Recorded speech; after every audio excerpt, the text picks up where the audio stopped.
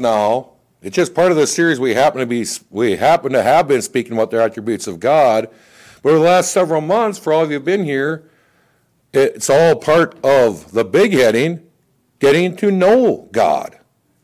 Right? I started this whole series off with, if we could just for a moment go back to the Romans 12, 1 and 2, because you're going to see everything we speak about today all stems from this. Romans 12, 1 and 2. Remember, Romans 11 just laid down all kinds of doctrine. It laid down the gospel message. He points out every one of the most important things God has done for us in and through Christ, right? He's given us faith. We believed on him. We're justified, right? He died for our sins. He took the wrath of God in our place. We have eternal life, right? He loves us. He's poured that out. He's demonstrated his love for us, and he's imputed us with the righteousness of Christ. He gets to chapter 12 now. Practicality. Now, Romans 12. I beseech you, right? I plead with you, brethren. You therefore, brethren, by the mercies of God, as I said before, according to, because of the mercies, but also by the mercies of God, because he helps us to do this. He's given us his Holy Spirit, but by the mercies of God, according to, because of everything he's done for us,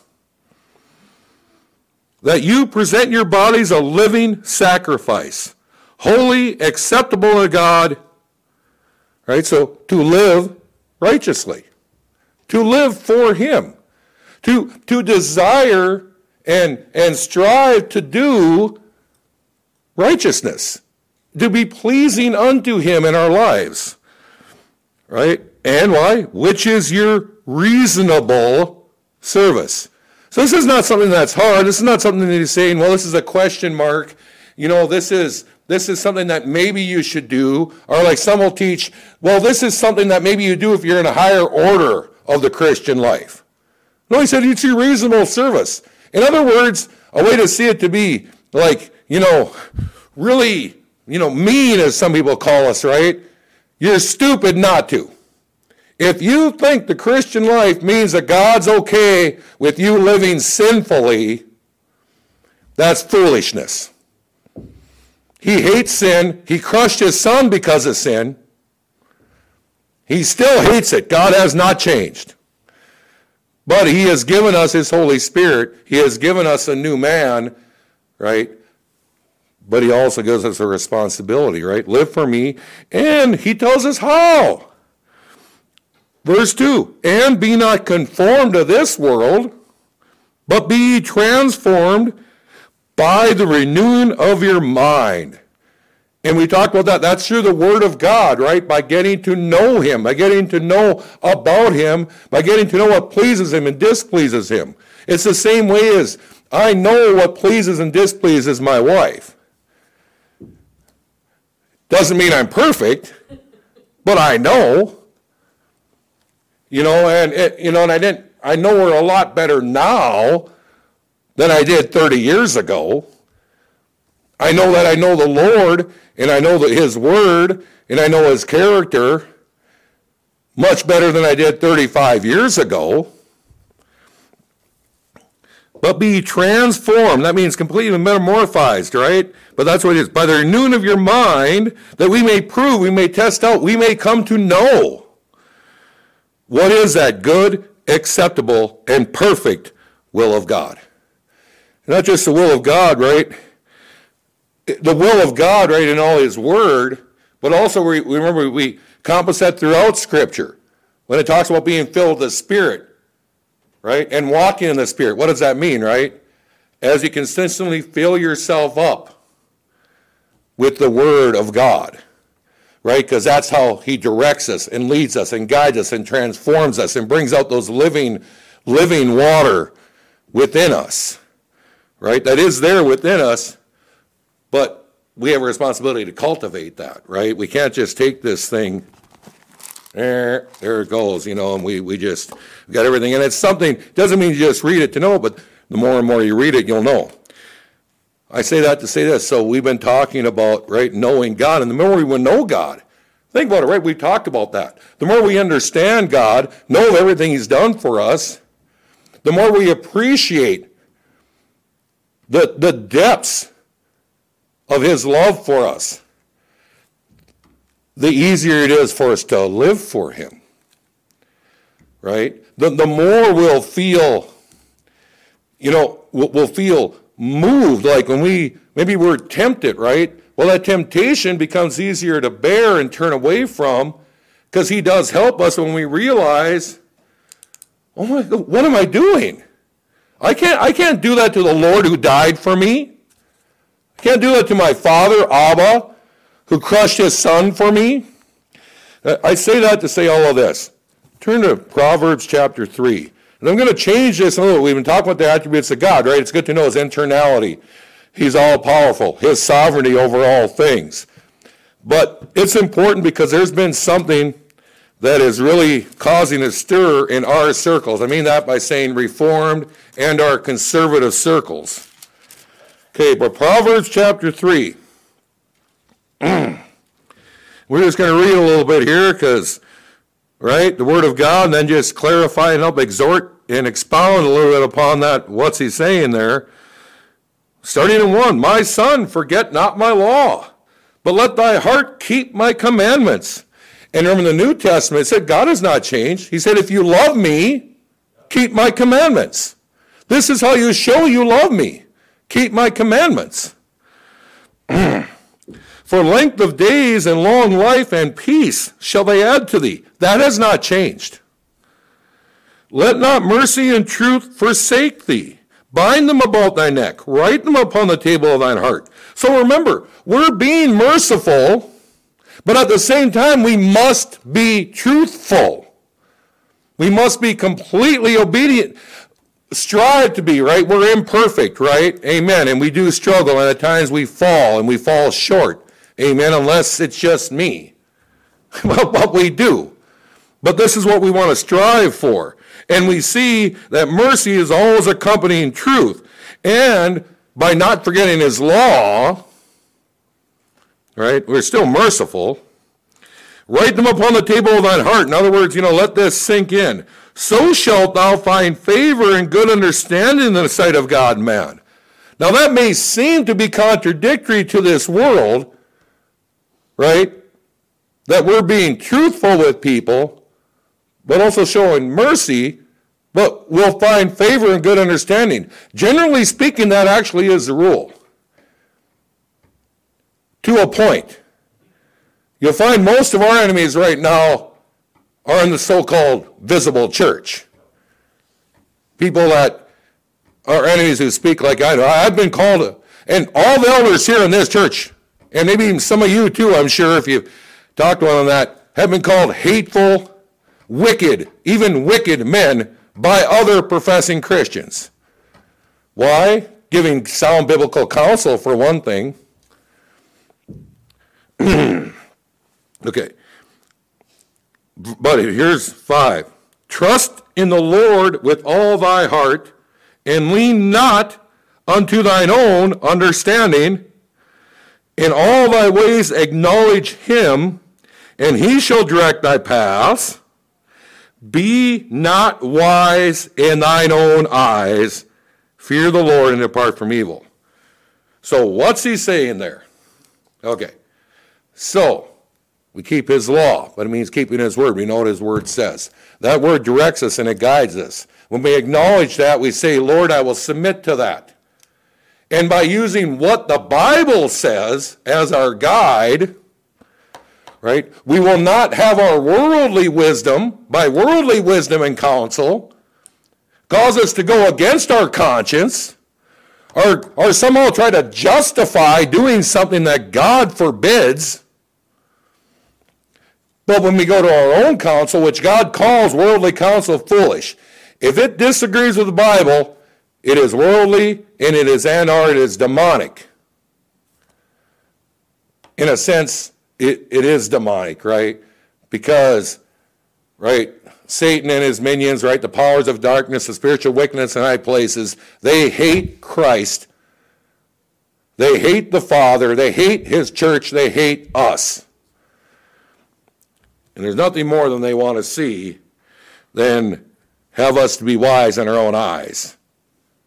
Okay, I say that to say all this. Does anyone here know who Alistair Begg is? He's a leader in the Reform movement. He is nearly as popular as John MacArthur.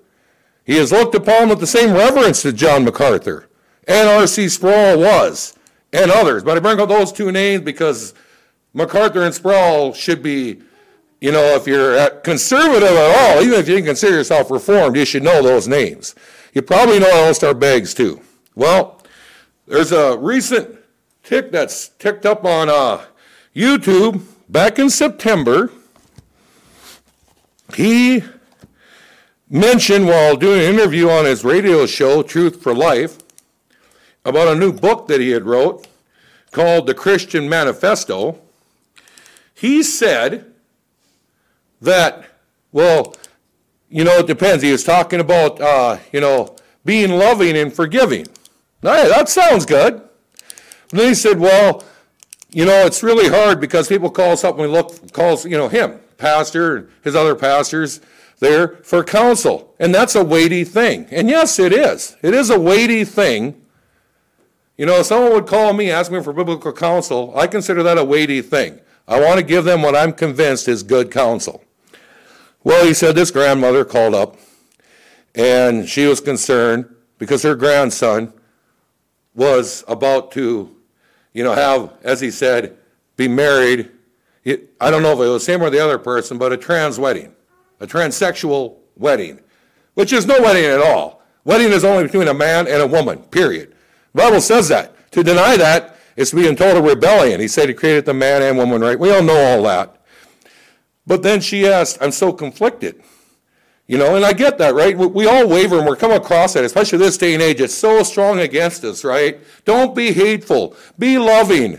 How are we ever going to reach these homosexuals or these transit? Believe me, transit just an outward, even further progression down because of the open acceptance in our society of homosexuality. Believe me, it's no different. All you have to do is think it out. It's just common sense.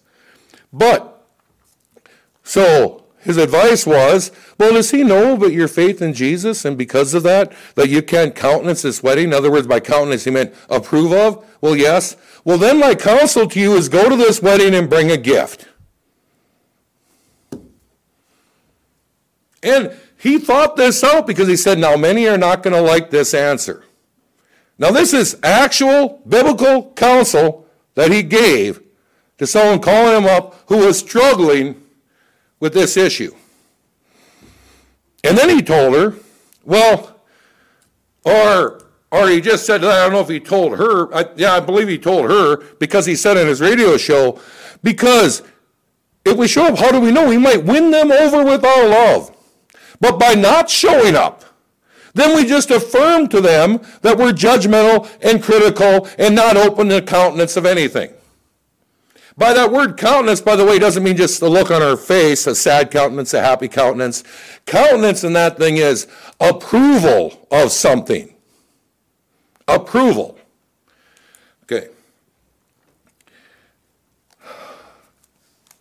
First, to say this, and I've listened to about 8 or 10 different Christian leaders of different levels in the church rebuke him on this. He has held firm. He does not take it back. He will not walk it back. He's convinced that was good counsel. Well, he's not. And they focus on that rightfully so, because first of all, yes, there's sin in sin, but at the same fact, you can't go to a wedding. No, it's not a wedding. You can't go to that celebration of a union of something that God has called an abomination. Right? And some people try to compare it to saying, just like now, geez, does that mean I shouldn't attend any wedding? No, actually, a man and a woman that aren't believers, maybe they could be even Muslims, Hindus and that, if they're getting married, yeah, they're not in sin. It is good. It's the common grace of God, right? God's covenant, right? A marriage is one man, one woman, joined in union. There's nothing wrong with that. This goes far above that. This ain't a wedding. This is an open rebellion to God.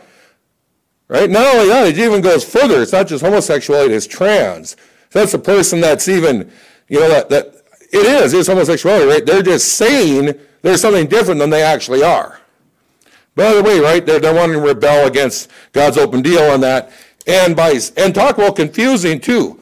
Now, she says, well, his counsel is, you don't approve of that, so then go and bring a gift? Well, how does that not say to everyone there, hey, it's okay. Jesus loves you. Just continue in your sin. Continue in your open rebellion to God. Okay. Well, I want to say what's underlying that, to me, which is even a much more serious issue, because all the reproof that I heard he was given is correct, and he still will stand that homosexuality is a sin and is disapproved of, and transsexuality is a sin and not approved of. That's true. So then why would he give this advice? He said something else, and I haven't heard one thing about this yet, and he said this. Well, if we want to build bridges into the hearts and lives of those who don't understand Jesus and don't understand that he is a king. Okay. Doesn't the Bible tell us that if they will not believe the scriptures, they will not believe though one rises from the dead? Does not the Bible tell us that, right, the sower went out to sow? He sows that seed. The seed, what is the seed? The seed is the word of God, the gospel. As I said to the gospel, right? Most of that seed, most of it falls on, right? There's no fruit there. It means there's no salvation there. But on some of that ground, it takes hold. It takes root. And then it bears fruit. Some 30, some 60, some 100-fold. In other words, from it, some take that word, and from it, God opens up their eyes, right? They receive it because God has given them to receive it. He opens up their eyes, and they're saved through it. If they will not accept the gospel, they are not going to be won over by you approving of their sin. If anything, one, it will actually pollute your testimony. It'll confuse them, and it'll bring them this other thing that this confusing gospel we have now, this demonic thing that we say God just loves you. It doesn't matter what you do, how you live, in a sense, not even what you believe in. Just give Jesus a try. Cross the sin bridge. It's funny, we'll cross the sin bridge. You just said you approve of their sin. You're not going to win anyone over. I'll tell you what this all boils down to is part of this thing that we've been raised in with over 100 years now. Friendship evangelism. Or somehow like, well, okay, I get it. And I've fallen victim to that too when I was younger. We want to see our loved ones saved. We want to see those that cross their lives that we we live compassion and mercy and love for. We want them to believe the gospel. We share the gospel, but then they reject it. It's not on us. We can't save them. Let us not compromise the gospel, water it down, completely change it, in order to show more love to the unbeliever, wicked person, than we do unto God. Yes, love your enemies, but not more than you love the Lord Jesus Christ. I said to say this, sharing the gospel literally takes 60 seconds. Do you ever realize that? If a homosexual person, this has happened, Shara's done this, and they're asking me, what do you think about homosexuality and that? Well, you see, I'm against it. There's an open door there, but before you share that, how about something like this? Well, you see, since I'm a Christian, what I mean by being a Christian, I believe I'm a sinner, like we all are, and that the Son of God came in the flesh, lived a perfect life, died for my sins, was buried, rose again from the dead, and by believing that, I have eternal life in his name. And I'm forgiven before God. There you go. How long did that take? About 20 seconds? You have just shared the gospel with them, because did not Paul say, I share unto you what I shared with you from the first? right? That Christ died for our sins, according to Scripture. You must mention that. That he was buried, that he rose again from the dead, according to Scripture, right? But that's the gospel. But the gospel is not saying, hey, I believe in God. The gospel is not saying, I believe in Jesus. How are they supposed to know what you're saying? I believe in Jesus. What is that supposed to mean? I have faith in Jesus. If they haven't heard, what do you mean by that? You haven't shared the gospel with them. Sharing your testimony with them is not sharing the gospel with them unless that testimony includes the gospel. I wonder with a lot of these ideas, the way he was saying that, if people see that, if we have friends, family members, that we have shared the gospel with, and our lives are lined with Scripture, my personal experiences have been all my old friends and members of my family don't really have much to do with me. Not to find the world doesn't. They're nice to me. I'm nice and pleasant to them. But I don't hang around them. You know, we used to be part of the Southern Baptist Convention.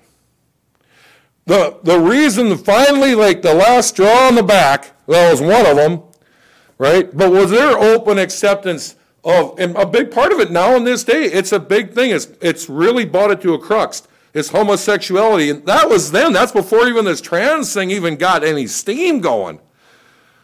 But they had accepted letting it come in saying, well, you know, basically it's okay. You can be openly practicing homosexual and you're still a Christian. You're still saved and that. No. You try to crucify that with by the power of grace of God, right? Just like we would any other sin in our life. But now it says, well, you know, just give Jesus a try. What's that supposed to mean? Give Jesus a try. Give the God of all eternity, the God of all power, the God of all knowledge and wisdom, the God who is the personification of holiness, whose name is holy. A chance? A try? You believe the gospel, you believe in the person and work of the Lord Jesus Christ, or you don't. Or you don't. And it's not up to us to try to win them over by our love, because, and in this instance, it's so plain. This is not a matter of Christian liberty. This is not a matter of, well, okay, some unbelievers I know have invited me to supper, you know, but basically, you know, they're outwardly good people. They're not openly wicked. Believe me, homosexuality and transsexuality is a very wicked thing. Openly rebelling against God. But, and they know my stand, they asked me to come over. That could be an honest case of Christian liberty. So you see that, you know, I mean, they're not living an openly, you know, wicked lifestyle or anything.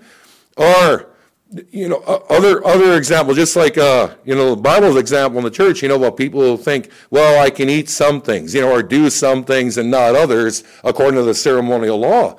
If you want to, right, that shouldn't be an issue, a division between brethren. But you don't condone, attend, approve of, give a gift to people, creating what God said is an abomination. He says an example. That very example, according to Jude, of the destruction of Sodom and Gomorrah, was an example for all time to see what God will do to the ungodly. It's a memorial until he changes things. Right? It will forever be a memorial. Right? And that's why, because they went after strange flesh. Right? It's not because they were proudful and inhospitable. It started with pride and idleness of bread. Because of that pride, they just grew more and more wicked in their sinfulness. But I say that because he said so many things, and I want us to catch on this, like building these bridges. You know, I just want to say that if they have rejected the gospel, if they have openly shown defiance to righteousness, what are we doing trying to win them over with our love? because we use that aspect, and Mike's mentioned it a lot. I just love it and pick it up. I'm going to use it. But if you got a white glove on and you put it in, right, in a mud puddle, in a puddle, it's going to be muddy. I guarantee you, it is impossible for that puddle to become white glovey. Impossible. Just like that, they try to use this worldly wisdom and kind of twist some things around, saying, well, you ever been to that one cave or whatever, and you walk in and it's just pitch dark, you can't see anything. And then you strike a match. And look, it lights up everything. So you need to be around all this wickedness because you walk in and you're a light that shines. The Bible does not say that. The Bible does have that story in it about us being lights, but what is that light? That light is us living righteously. That light is the word of truth. That light is the gospel of the Lord Jesus Christ. It is not loving their sinfulness, and that's really what it is. Consider, if they have heard the gospel and rejected the gospel, they're still under the wrath of God. They're still under the wrath of God. And we are doing them no favors by lightening up on it. We got to ask ourselves, right? That's why he says, lean not on your own understanding. But it says, let mercy and truth. That's what it is, but we always have to have truth. And I will just say, if and as someone is coming around you and living a sinful lifestyle, and they bring it up or they talk about it and they do that, and you're pointing out that that's sin. In my experience, they stop hanging around you.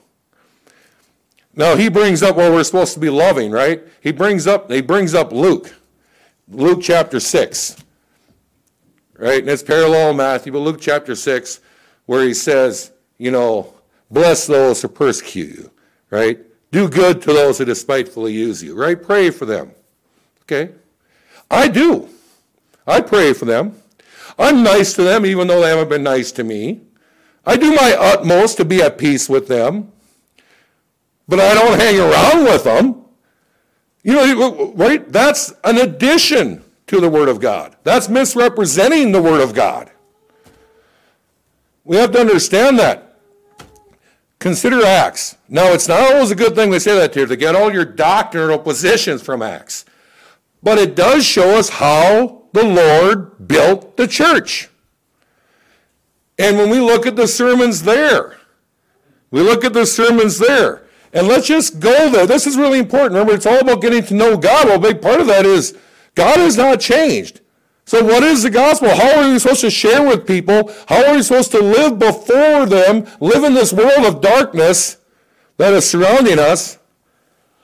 And, when we're pressured on all sides, and from the vast majority of the so-called church leadership, to do friendship evangelism. Okay, go to the book of Acts in chapter 2.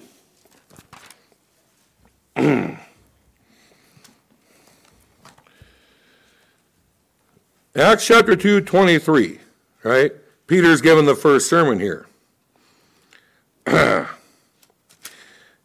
just go to verse 23. I want to point something out here. So, he's in the middle of a sermon here. Him, right, the Lord Jesus Christ, being delivered by the determinate counsel and foreknowledge of God, right? We know God's behind all things. This wasn't a plan B. It didn't catch God off guard.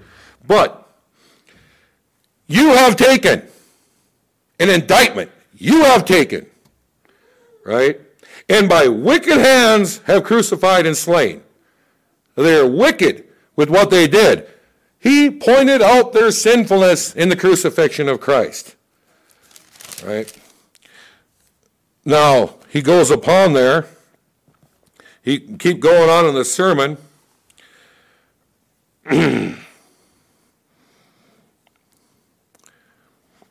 Verse 36, therefore, let all the house of Israel know assuredly. Now, this is the same Israelites that Paul, later writing in Romans, that his heart is for them that they would all be saved. Right? He had a heart for evangelism. He had a heart. He loved his fellow Israelites and wanted their salvation. Now, I would say this is Peter, right? They had the same heart. These evangelists also that you want to see people get saved. Well, Peter did too. What does Peter say here? Therefore let all the house of Israel know surely that God hath made that same Jesus whom ye have crucified. Well, that doesn't sound very loving. He's pointing out their sin and their involvement in the crucifixion of Christ. Right? Both Lord and Christ. Now when they heard this, they were joyful. Does it say that? What does it say when they heard that? The indictment against them, that they crucified their own Lord. They were pricked to the heart. Right? They were pricked in their heart, and said unto Peter and to the rest of the apostles, Men and brethren, what shall we do? Then Peter said unto them, Repent, and be baptized, every one of you, in the name of Jesus Christ, for the remission of sins, and ye shall receive the gift of the Holy Ghost. Amen. Then he goes on to verse 40. And with many other words did he testify and exhort, saying, Save yourselves from this untoward generation. Right? This sinful, this generation that's gone out of the way. This ungodly generation. It wasn't just the crucifixion of Christ, right? It's sin. They were pricked in their hearts by what he was preaching. Go to Acts chapter 4. Another sermon. And here he's telling them very plain out, there's no salvation in any other. There's no name given under heaven with which, men must be saved. And they're praying. This is the prayer, and after that they go to the prayer because they were praying. They were ministering, and then they got arrested. Right? But here are they praying. Verse 29, And now, Lord, behold, thy threatenings are granted unto thy servants, that with all boldness they may speak thy word. Not loving them into the kingdom, speaking your word, sharing your gospel. By stretching forth that hands to heal, and that signs and wonders may be done by the name of thy holy child Jesus. Okay, and that was one, remember from Hebrews, right? That's how he confirmed, because now the change had happened from the old covenant to the new covenant. Right, so he confirmed this with signs and wonders. Right, he is confirming that the preaching, the testimony of Jesus Christ is the truth. Verse 31, And when they had prayed, the place was shaken where they were assembled together, and they all filled with the Holy Ghost. We get in, we talk what that is. All Christians are actually filled, but it was just they're filled with the Holy Ghost, right? They're built up and given great boldness. That's when we pray for the grace and the power, to minister. And they spake love to all. Nope. They loved them. They wrapped their arms around non-believers and went to their parties. Nope. They spake the word of God with boldness. And we can see that throughout Scripture. One last place, go to Ephesians. Ephesians chapter 5.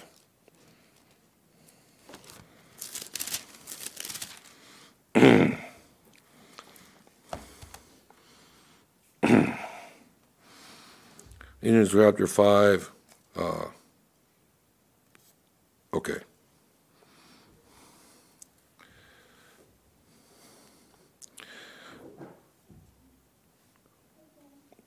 Okay, verse 2. And this is speaking about, in the church, but it does go beyond that, but just listen to what it says. Ephesians 5, we'll just begin in 1 here. Be therefore followers of God as dear children, and walk in love. So walk in love. And what's part of that? As Christ also hath loved us and hath given himself for us as an offering and a sacrifice to God for a sweet-smelling Savior. But fornication and all uncleanness or covetousness, let it not be once named among you as becometh saints. So as saints, we're not supposed to have this stuff named among us, but neither filthiness, nor foolish talking, nor jesting, which are not convenient, but rather giving of thanks. For this you know, that no whoremonger, nor unclean person, nor covetous man, who is an idolater, hath any inheritance in the kingdom of Christ and of God. Let no man deceive you with vain words, for because of these things These things and many like them, sin. Right? Cometh the wrath of God upon the children of disobedience. Be not ye therefore partakers with them. For you were sometimes darkness, but now are you light in the Lord. Now there's that word. They try to make that thing light, right? We should be around them light, show them love. Well, what's the light? What is the light? Walk as children of light. For the fruit of the Spirit is all goodness and righteousness and truth. All three of those have to be there. They're supposed to be in our lives and in our witness. And truth. And righteousness, right? Proving what is acceptable unto the Lord, and have fellowship with the unfruitful works of darkness. Does it say that? No. Amen, amen. And have no fellowship with the unfruitful works of darkness. And, you know, they want to say, like those of us in this church and other churches like ours, we're a bunch of hateful people. We just hate the homosexuals and the transsexuals and that. No, I do hate their sin. But I love God more, and I know that I am doing them no favors by coddling them in their sin and their rebellion before God. I'm never going to win someone to the kingdom that rejects the testimony of the Lord Jesus Christ. I'm not going to win them over with my love. It says, remember that love comes with righteousness and truth. Those two got to be combined with that love. The love of God includes righteousness and telling the truth. The truth according to the word of God. All the truth. For it is a shame even to speak of those things which are done of them in secret. Now it isn't even secret. It used to be secret just shortly ago. But now it sits out there. Hey, they're practicing. We know it to be true. Wrap your arms around them. Let them come into the church. See, that's the thing about it. He says that building bridges, keep those lines of communication open. We think of that answer that the man had saying, who had died, you know, right? And he's sitting there in hell. And then he sees Abraham and he says, send him back to my brothers who are alive, so they will believe, so they don't have to experience this place. He said that they will not listen to Moses and the prophets, they will not be convinced that one rise from the dead. How can we just simply put, if they will not believe the word of God, they will not believe anything. Right? If they will not believe the word of God, if they do not come to believe in Christ through the word of God, then we're not going to win them over. If anything, it's just going to be a false conversion. And what are we doing them over by watering down the word of God? By not sharing the word of God with them? You know, right, it simply comes, right? Share the gospel with them. Share the gospel with them. You know, reprove them if they're living openly sinful lifestyles. Tell them what they're doing is wrong. Tell them that God disapproves of that. If they want to keep hanging around you, that's great. Maybe God has opened the door for a witness there. But you don't do that by showing openness. And in this case, it's so blatant. Openness to something that God calls abominable. But it's more than that. Going to a wedding of unbelievers is not a sin. Because they're not committing sin. They're being married. A man and a woman. As long as it's an actual man and an actual physical woman, fine. But if they're declaring themselves to be something they're not, right, it's trans, homo, whatever, then that's sinful. But also it's an abomination, it's unnatural. It's something that God himself calls an abomination, and it's something he uses as an example, he told us in Jude, of ungodliness, mixing with straight fish, and also the example that he ends up with when he shows us the fall of the whole society in Romans 1 is homosexuality. Now we're seeing that now everyone's doubling down. Now it's not just homosexuality, it's gone to transsexuality, which is just a further doubling down on the rebellion and ungodliness and sinfulness that it is. Right, but there's a big down there. So we won't be seen. So we won't be seen as judgmental and critical and, right, and not having a countenance for anything. And that word countenance just means, right, that, we are accepting of something. I'm not accepting of sin. I am closed-minded. I am judgmental, not condemning them, but I'm judgmental in the aspect of I say, yes, what God calls sin, I call sin. I agree with that, it's sin. What God calls righteousness, I call righteousness. It is never wrong to do the right thing.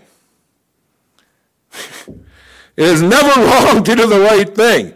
If God calls something a sin, it's a sin, period. If God says to do something, do it. If he says not to do it, don't do it. It is that simple. It's not that we always struggle. And that's what's so horrible with this council. And I pray for Alistair Begg, and I pray we all do. Because I'm not saying that he's gone apostate. What I believe he's done is he's fallen to the influences, and they keep seeing it. It's much deeper than that he's compromised on homosexuality. No! He still understands it's a sin. He still believes it's a sin. What he's compromised on is the gospel. You don't love people into the kingdom. We never have been able to do it, and we never will. If that love is incongruous with sharing the gospel with them, yes, and sharing righteousness and living righteously before them, yes, that is truly a love of God. But if it means watering it down and not talking to our witness and not talking with God and being a different person than we are around our believing brethren, isn't it obvious there's something wrong with that? I saw all these people that are saying, oh, well, geez, now we should hate him. No, we pray for him. Because that's just it, remember? Deception. Deception will come in these last days. And I've seen all these men that I've respected in the last 10 years, and they are just falling into some grievous errors. They're not condoning sin. What they're doing is they're being moved by society and being deceived into thinking certain things society calls sin that the Bible says are not. They're evil good and good evil. To say that, you participate in something that God calls abominable. Talk about that. Doesn't that send a mixed message? Well, forget that grandson. You just said you're accepting, bring a present. But at the same time, you're saying, but I don't disagree with your lifestyle. And by the way, I believe you're under the wrath of God, and he absolutely hates this. And this behavior is a stench in his nostrils. But here's $100.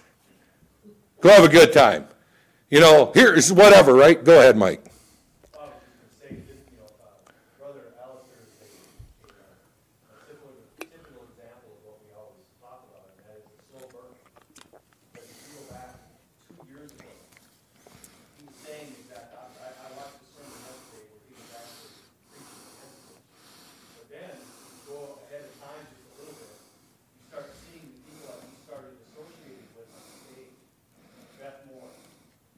Mm-hmm.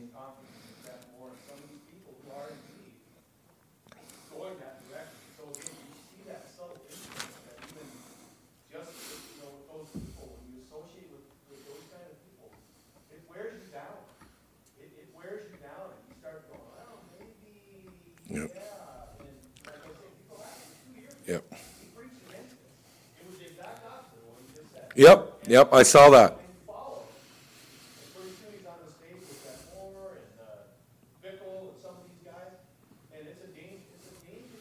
Yep. Yeah, and it shows a man like Alistair Begg with his knowledge of Scripture. I find it ironic that the last thing he said, if you go watch it, it's about 32 minutes long. It's actually a September interview he was given on his station Truth for Life, being interviewed about his new book, Christian Manifesto. And he finished off saying, oh, it's a fine line we walk. It's not that fine. It is not a fine line we walk. We are pressured. We are pressured to constantly step over the line God has set. Right? And we're promising to see, saying, Oh, for instance, I so much want to see my mother and my youngest brother come to the Lord Jesus Christ. I do. But they don't want much to do with me. And I've been reproved greatly. Well, they both confess Christ. They've yet in over 20 years shown one iota of fruit. But when I called them out on that and asked them, well, don't you even... I got violently attacked. My point is, right, because I was part of that originally in that, but I've corrected that. I went to it. I realized what I did. And that is one, I just said, hey, Mom, won't you pray with me? Doesn't matter to pray. That prayer doesn't save you. They have to believe. Now, if you say that prayer, believingly, well, you've already believed. You already are saved. A prayer, Lord, come into my life. He's not coming into your life because you pray. He comes into your life when you believe. But you only believe once the Holy Spirit comes upon you, just like he says in John 3, the wind blows where it lists, right? Just the Holy Spirit comes upon us, opens our eyes, we believe. By the Word of God. Always accompanied with the Word of God. But what's so scary about this, ironic about this, he finished off, yes, let not many of us be teachers. That to me is ironic. Because in my opinion, he didn't even know it. The words he spoke right there. Remember we talked about the Lord, even the answer from the tongue is from the Lord. Let not many be teachers. Why? Because we'll be held to a higher account. That is sinful advice. He advised that grandmother to go sin against God. To violate her conscience, right? To go against her conscience and what she believed to be right, because what she believed, she was alive with Scripture, but she was being pulled by her emotions and her love for her grandson. And so she calls looking for godly counsel, looking for a man of God, looking for an elder, a teacher that she had listened to and trusted to give her good counsel. And he tells her, go and present a gift. Go violate your conscience, which the Bible says to never do. Don't violate your conscience. There's a reason God gave it to us. But she was being actually informed of the Word of God, and she did the right thing. What Pastor Alistair Begg did was grossly wrong. Horrible counsel. Horrible counselor. And we should all pray. I pray Alistair Begg do repent. He's doubled down. American Family Radio removed him, from the 14,000 stations his Truth for Life was played on. Because he's doubled down. He will not recant. To this moment, as far as I know, and according to Justin Peters also from just yesterday, he will not change his position on this. So we need to pray for that man, but others like him, because the deception is real. The deception is real.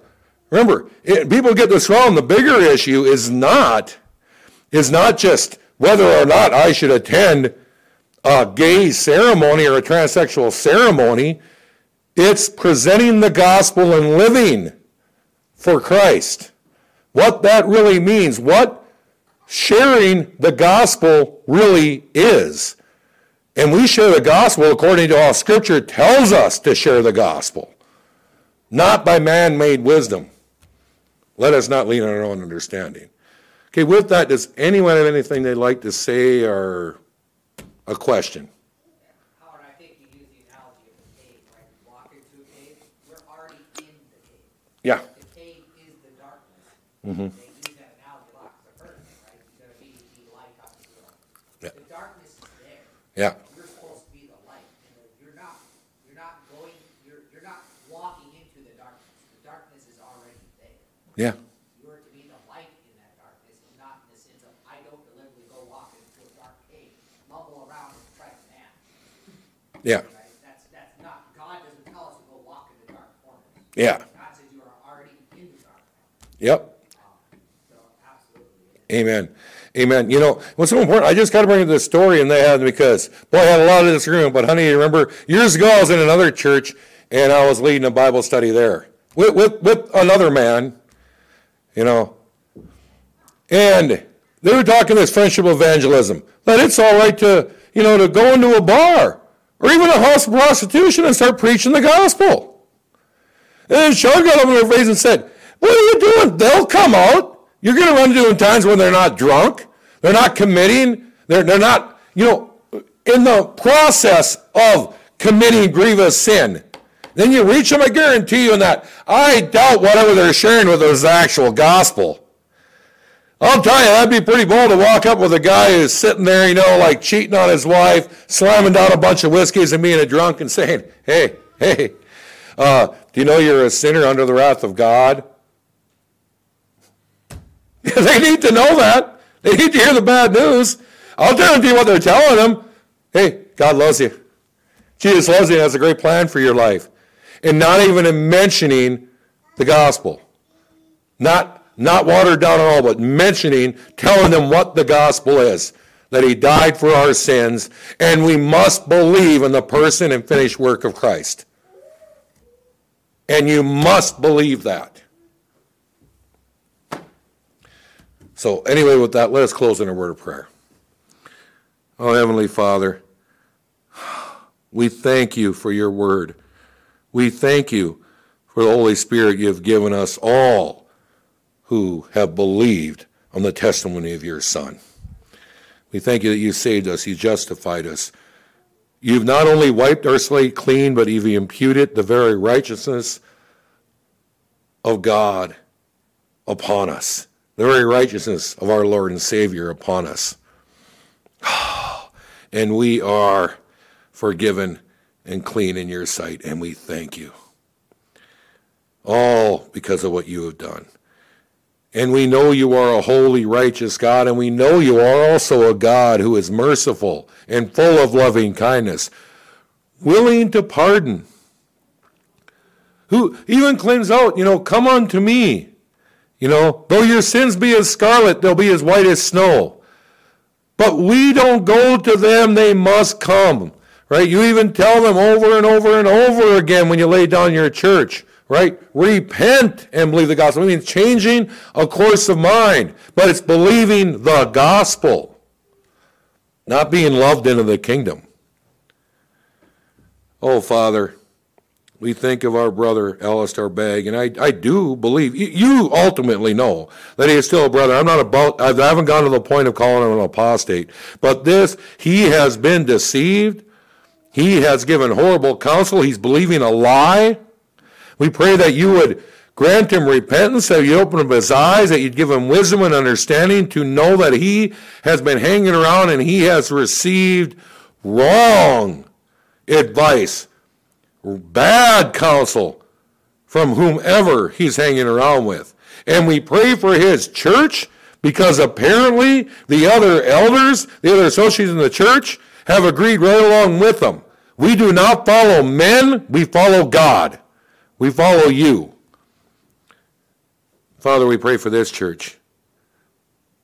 Father, give the eldership here, give the men here, Father, wisdom and understanding, that we may not be led astray, that we may not be deceived, that we may see any and all errors, and you would correct them, Lord, that we would more and more and more in all our ways walk in things in keeping with your good, acceptable, and perfect will, pleasing you in all things, Lord. Lord, your will be done. We pray for the upcoming service, Lord. Your will be done. May you be glorified through the preaching, Lord. And may your word which goes out bring about your desired effect with it, Lord.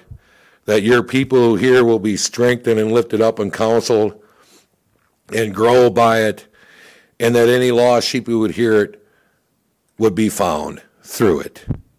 In Jesus' mighty name, amen.